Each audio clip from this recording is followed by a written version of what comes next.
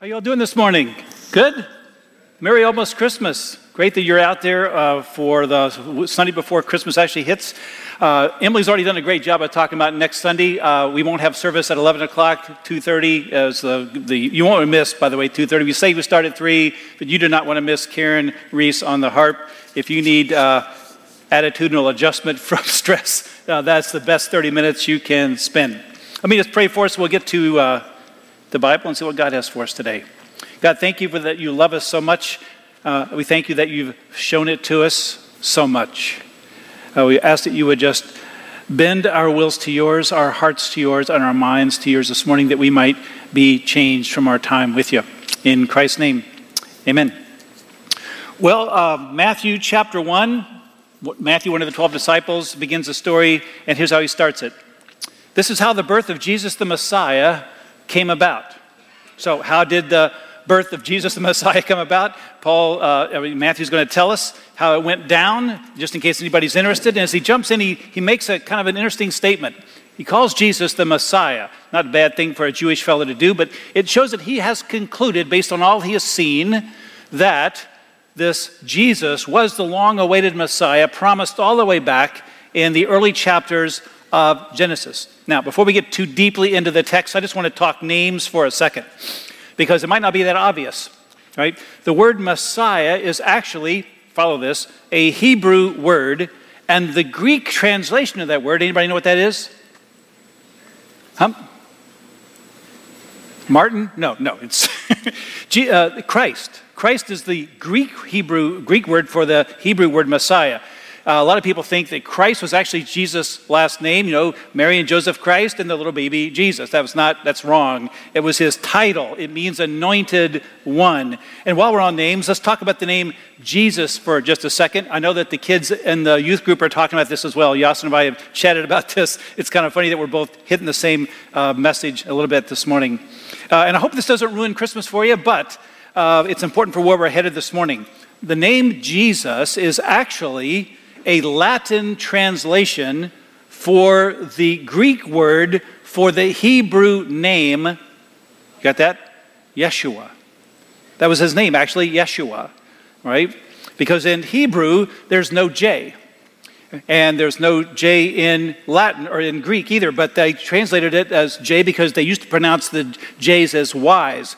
And when in Latin they changed the pronunciation of J from Y to J, they didn't change it back. So we get stuck with Jesus, or Joshua is kind of how we call him in English. So in reality, we have been messing up Jesus' name this entire 2,000 years. And it may just a possibility. It may explain why some of our prayers haven't been answered, because we got a God that's miffed at us because we've messed his name up for 2,000 years. Just kidding. I think God's smart enough to know that if you're praying to Jesus under any name, Yeshua, whatever, Joshua, he knows who you're talking about. It's all going to be okay. But Yeshua means Yahweh is salvation. So, get this picture. When a fellow shows up in the first century in Israel claiming to be the Messiah, claiming to be the Christ, and his name is Yeshua or Joshua, it got pretty exciting, because everybody knows in Israel's history who Joshua was. He was this big-time warrior, a general, a military leader. And that's who Israel was hoping would show up. Someone to deliver them from their oppressors of the moment, those dreaded Romans. So, enough name dropping, back to the account in Matthew. His mother, Mary, was pledged to be married to Joseph. But before they came together, we can all imagine what that's talking about. Before they came together, she was found to be pregnant through the Holy Spirit. So, big trouble brewing in River City. In a previous generation in Israel, Mary would have suffered some serious consequences for being pregnant outside of marriage. So it's a big deal. Back then, you were pledged to be married by the age of 10 or 11. And people actually got married from the ages of 12 to 15. We didn't have, as we do in our culture, the sort of habit of becoming adolescents until we're age 30, right? If you were 16 and not married, there were some issues, that's all to say. So she was found to be pregnant. People started finding out. Maybe Joseph for sure, maybe her family for sure, maybe some nosy neighbors for sure. And in the first century, You had some options if you found out that your betrothed, the one you were pledged to be married to, had been unfaithful. And Joseph was up on his word. He knew all about the options. He could have landed on maximum humiliation for Mary. And maybe he didn't land on that because maybe he thought she was a little bit crazy. I mean, he comes home and she's there and she goes, okay, honey, you're pregnant. Which of the crazy boys around town got you knocked up? What's the deal? What's going on here? Oh, no one, Joseph. An angel appeared to me, and I have been gifted this child from the Holy Spirit. And he's going, yeah, okay, that's going to really work well in the neighborhood. He's thinking, I'm supposed to marry this person, but she's got this crazy story. So he begins to ponder what to do. And so it says in verse 19, because Joseph, her husband, was faithful to the law. See, the law says you not only don't have to marry her, but you probably should not marry her. The law says you ought to shame her. The law says you got to do something, to make sure that everybody knows you're not the father, you're not the one who did the miscarriage of justice by getting her pregnant. But he did not want, it says, to expose her to public disgrace. He didn't want to drag her to the city square and announce to the entire neighborhood that he's dumping her because she's pregnant, making sure that everybody knows that he is innocent in this whole charade. He's caught, really, between law and this sort of desire he might have for a little bit of grace. So it says he had in mind to divorce her quietly. I mean, he could do that. He could go to a local priest and sort of say, here's the situation, here's what's going on. I just like to break this contract I have with this girl and this family. I'll go on my merry way. They can go on their merry way. And, eventually the gossip will settle down. Everybody will be okay. But as says, after he thought it through, but before he acted on it, this took place. It says, after he considered this, an angel of the Lord appears to him in a dream and said, Son of David. Now, okay, he wasn't literally the son of David, King David, but he was a descendant of, in the line of, direct descendant of King David. Not an unimportant part of the story. And the angel says, do not be afraid to take Mary home as your wife. Now, why do you think he said that? Because Joseph was afraid to take Mary home as his wife. So he said, don't be afraid, to take her home. I know that you're thinking that if you do take her home, everybody's going to assume that you're the one that got her pregnant. Otherwise, you would not have married her in a million years. But do it anyway, because what is conceived in her is from the Holy Spirit. So, pretty important part of the account that we can't miss, or we might miss what's really going on. See, nobody at that time was actually expecting a virgin birth any more than they were expecting the Spanish Inquisition. Okay, that's just a nod to you Monty Python fans. So if you don't know what I'm talking about, you're just out of touch with reality. Okay, but the concept of a virgin birth, see, was not something anybody really expected. Yeah, there's a verse that Matthew's going to use and quote later on that talks about, from Isaiah, a virgin will have a baby and you shall name him Emmanuel, okay? But the Hebrew word in Isaiah for that virgin that Matthew translates as such could mean a lot of things. It can mean a young girl, it can mean a maiden, it can mean an unmarried person. So in Jewish culture at the time, all what I'm trying to say is at that time, no one really was expecting a virgin birth. No one was talking about the Messiah and saying, okay, we're going to know that the Messiah has arrived because we're going to have a girl who's born, who's giving birth, and she doesn't have an earthly father to explain this whole thing. Everybody expected the Messiah to be a physical descendant of King David. In fact, even the Jewish religious leaders steeped in the Old Testament, for them, a virgin birth would have sounded a little bit weird. I mean, this is something that they heard about in Greek mythology a lot, right? Where gods had sex with beautiful women and they had these god-man-like creatures. Zeus was supposed to have fathered Helen of Troy and Hercules, for example. But, for Matthew to have made this whole thing up about a virgin birth kind of really didn't help the credibility of his story because it wasn't necessary for Israelites to kind of buy into that to accept this Messiah. It actually kind of hurt the story because no one was really looking for that, right? It would have seemed kind of weird. They were perfectly willing to believe in a Messiah who did not come through a virgin birth. So the only reason then that Matthew would have included it in his narrative was because it actually happened. Because remember, the thing that people rallied around Jesus later on had nothing to do with the virgin birth. It had everything to do with his resurrection. I mean, when Christ was crucified and dead in the grave, people weren't going, well, okay, he's died, but remember, he was born of a virgin, so we can keep the dream alive. No, they were saying, he's dead and he's going to stay dead. The resurrection was as much a surprise to them as it was to anybody else. So all that points to this fact that Matthew probably would not have made this up because it doesn't really help everybody buy the story. And yet Matthew tells us that an angel appeared to Mary and an angel appeared to Joseph and said, basically, this son that's going to be born to you is something special. He's been conceived by the Holy Spirit of God. And then the angel goes on to say this, she will give birth to a son, and you are to give him the name. Drum roll, the landscape changes, the soundtrack gets big. You're to name him Jesus, Yeshua, Joshua. Now, we don't know exactly what went on in Joseph's mind at this point. But a regular Jew would have been thinking something like this. Is this really happening to me right now? Did an angel just appear to me and talk to me? And I'm going to have a son that I'm not the father of, but that's okay? And I'm supposed to give him the name of this long-awaited Messiah, Yeshua, Joshua, the military commander. And when he heard that name, he kind of figured out, okay, I think I know why this guy's coming.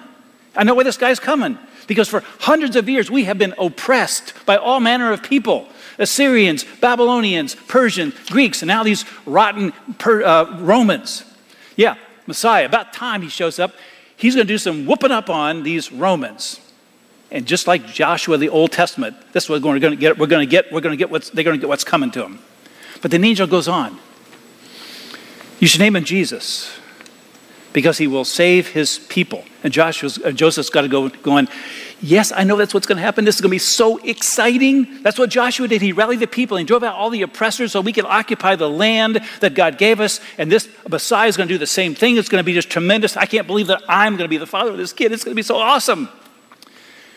I mean, maybe we thought God forgot us because we haven't heard from him in 400 years. But now here he is, and this is going to happen. Let's get it going. And then the angel says something that blew, I think, Joseph's mind. He's going to save his people from their sins. Not from the Romans, from their sins. I'm not sure he saw that coming. And he could easily have said something like this, well, I know you're an angel and everything, but I'm not sure that we as a people have a felt need for having our sins taken care of. We definitely need delivery. We definitely need saving. But if you get all the Jews together in the nation and ask them what their main concern is, it's not going to be saved from our sins. It's going to be saved from the Romans.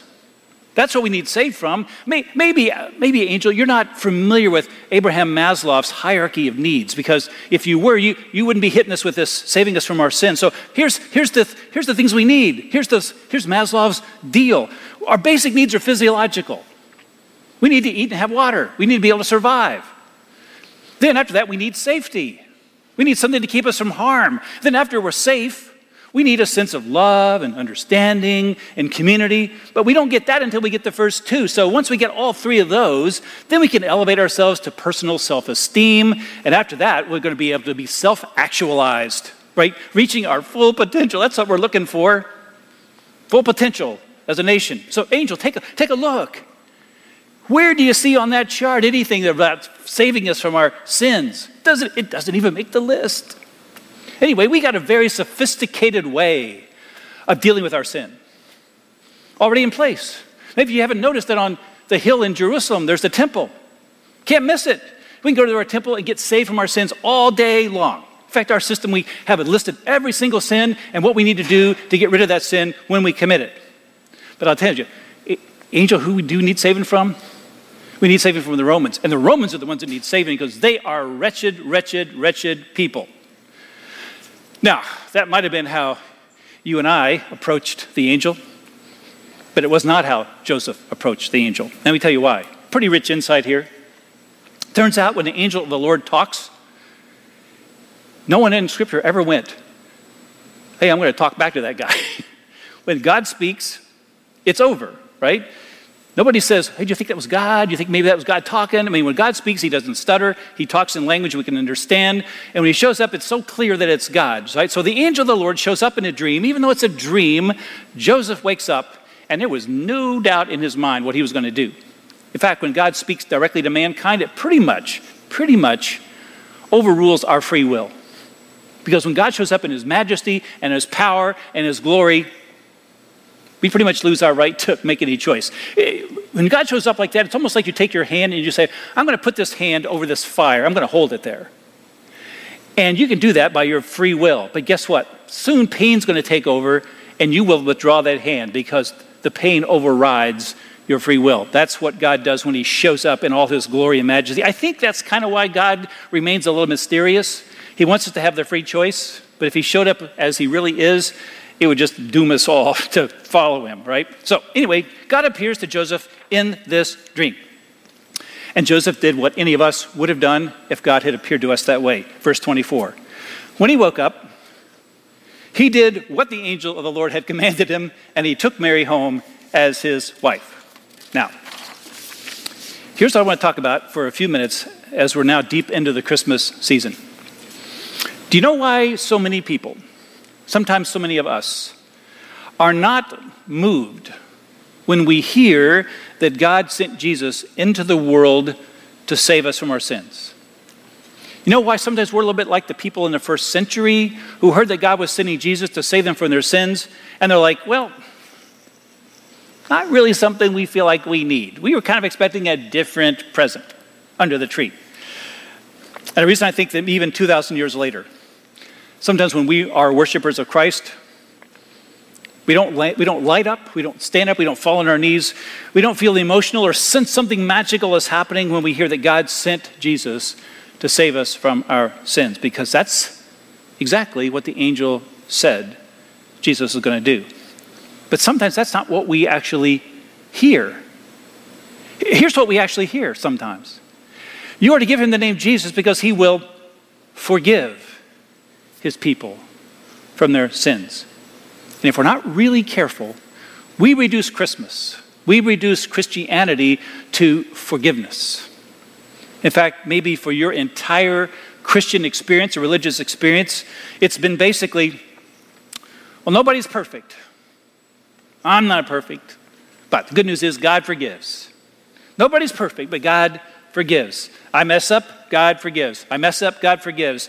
And for a lot of people, that is their entire religious experience. But the message of Christmas, the message Joseph heard in the dream, the message of the Gospels in the New Testament, it's much bigger than that.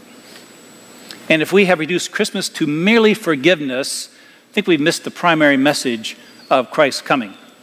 Because Jesus didn't come just to pay the price for our sin or to erase the consequences of it. Truth is, and if you've been around for 2.5 years, you've discovered this already. In most cases, the consequences of our sin is not erased just because we put our faith in Christ. For example, if you kill someone and you go to prison, and then if in prison somebody comes in and preaches the gospel to you and you accept Christ as your Savior and Lord, God forgives you, but you're not getting out of prison. You're going to serve the rest of your term. You still have the consequences to deal with. God forgives you, but the consequences can remain. So here's what Jesus said he came to do, to save us from our sins. He says he actually came to deliver us, to rescue us, to save us, to free us from the power of sin in our lives. He shows up in the spirit of Yeshua, of Joshua, the warrior king, to free us up, free you and me up from the kingdom of the dominion of slavery to sin. We have been promised in Christ deliverance from, salvation from sin in our lives. Now, Jesus alluded to this all through his ministry. You may be remembering the story of Jesus. He's on the Temple Mount. And the religious leaders are eager to find a way to trip him up, to trap him in some way. So they decide they're going to do it this way. So they catch a woman committing adultery, in the very act of committing adultery. It's not stated in the text, but it just seemed a little too convenient to me. And if we knew the whole backstory, I think there's probably a story there the religious leaders wouldn't want us to tell, but I can't go there because Scripture doesn't. Anyway, they drag this woman through the streets, up the steps to the last place she would ever want to be, the temple.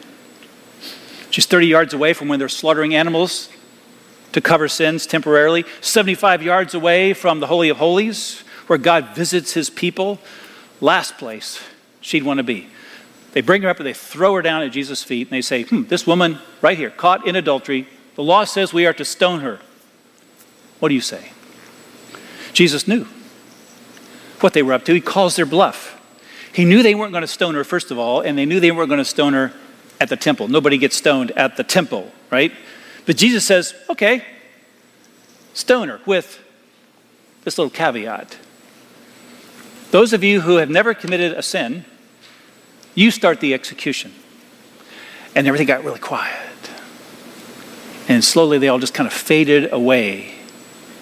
And then Jesus kneels down to the woman and he says two things to her. One's kind of famous, we know it really well. The one's not so famous.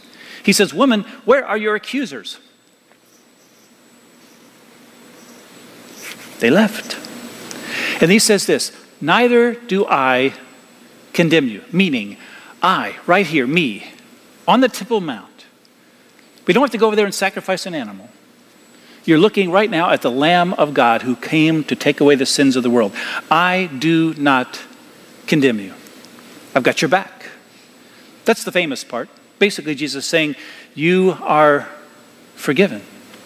And he's the only person that can forgive. Because in fact, the religious leaders were always miffed at Christ because he went around acting like he could forgive sins. And everybody knew that the only person who could forgive sins was God himself. And Jesus was probably going, hello, that should be a clue as to who I really am, but you sort of miss it over and over. Then he says this other thing. It's not so famous, but it's kind of cool. He says, go and sin no more. That is, you can walk away. You can walk away from your life of sin. To which we should be asking, if we have brain cells that are functioning as we read the scripture, whoa, is that even possible? Is that even possible? Can a person actually be a cobra? Maybe. But can we actually leave our sin behind? Can we go and sin no more? Can we leave the notion of sin behind? Can we leave being captive to sin behind? Can we actually say no? Jesus later is talking to the Pharisees and he makes this incredible statement. John 10:10. The thief comes only to kill, steal, and destroy. But I have come that they might have life and have it to the full. Now, life to the full. So when you read scripture, you come across a phrase, you ought to kind of think, what does that mean? What is that talking about? I think it's bigger than just forgiveness, don't you? Doesn't forgiveness just put you back at square one? Doesn't really change you. Doesn't change me. But Christ says, I've come, and it'll make more sense to you once I'm gone, but I've come for a completely different purpose than just forgiveness. I've come for more than just to forgive you. I've come to free you from sin. I've come to change your life for the best. They were correct to call me Joshua. I have come to deliver you from something, not simply forgive you for something. Now later on, the Apostle Paul comes along, brilliant guy, Jewish Pharisee, steeped in the Old Testament, had it completely memorized. He started off as a persecutor of the church, but then he became a Christ follower. And his scholarship in the Old Testament gave him a whole lot of understanding about exactly what Jesus was really up to by showing up.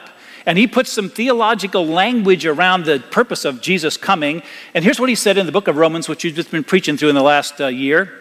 I think we were in chapter 6 when we broke for a little bit of a break. We'll get back into it next year. He writes a letter to a bunch of Christians living in Rome, and he says this. Again, he's writing to Christians, so this is not applicable to everybody. But to Christians, he says this. Therefore, because you have accepted Jesus Christ as your Lord and Savior, do not let sin reign in your mortal body so that you obey its evil desires.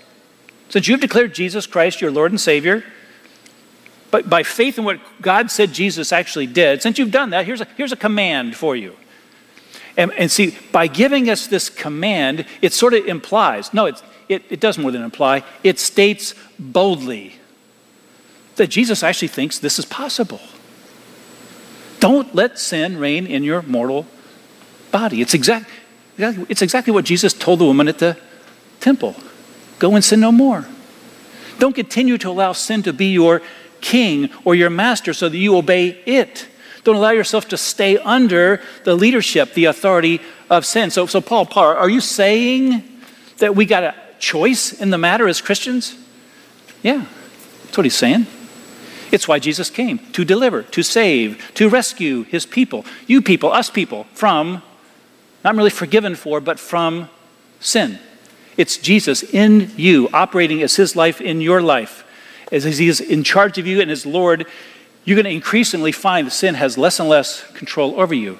And just in case we missed it, and I love this about Paul because he always wonders whether we got it that first time through. He sort of repeats it. He says this, do not offer any part of yourself to sin as an instrument of wickedness, but rather offer yourself to God as those who have been bought from death to life.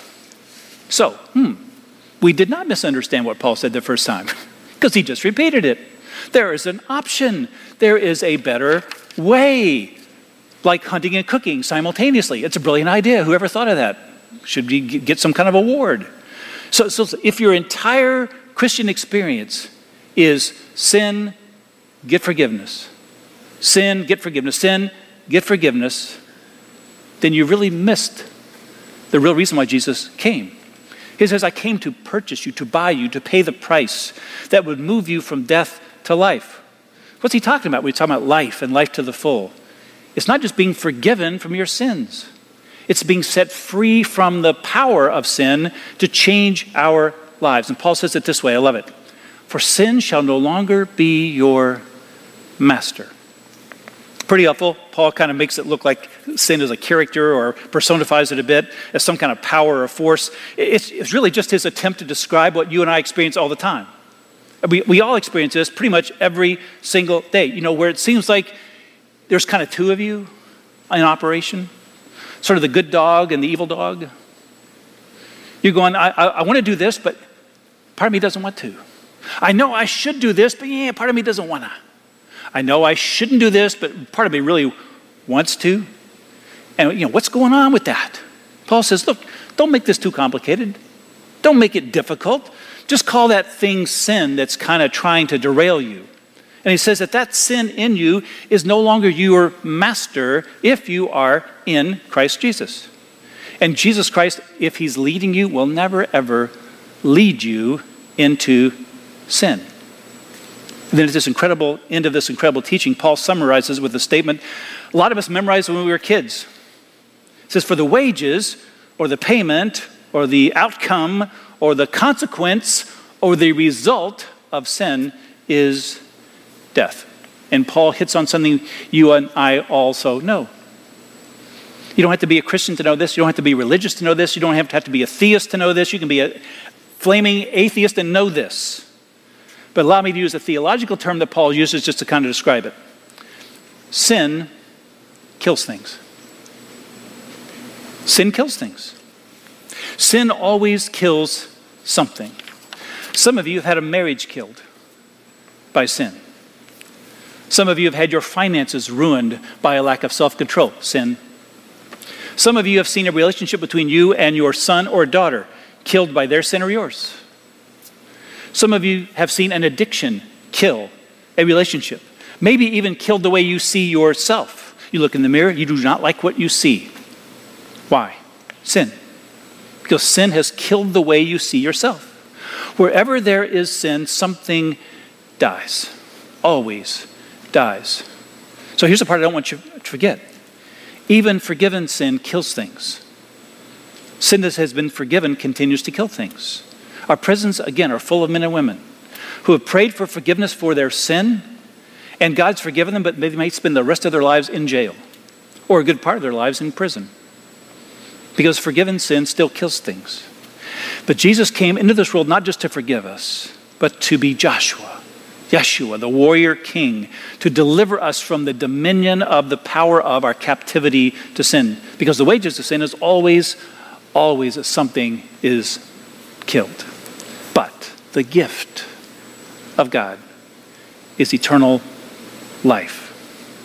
And maybe when you were this as a kid, you were little and you thought, well, this means I get to go to heaven when I die. But that's not what Paul is talking about.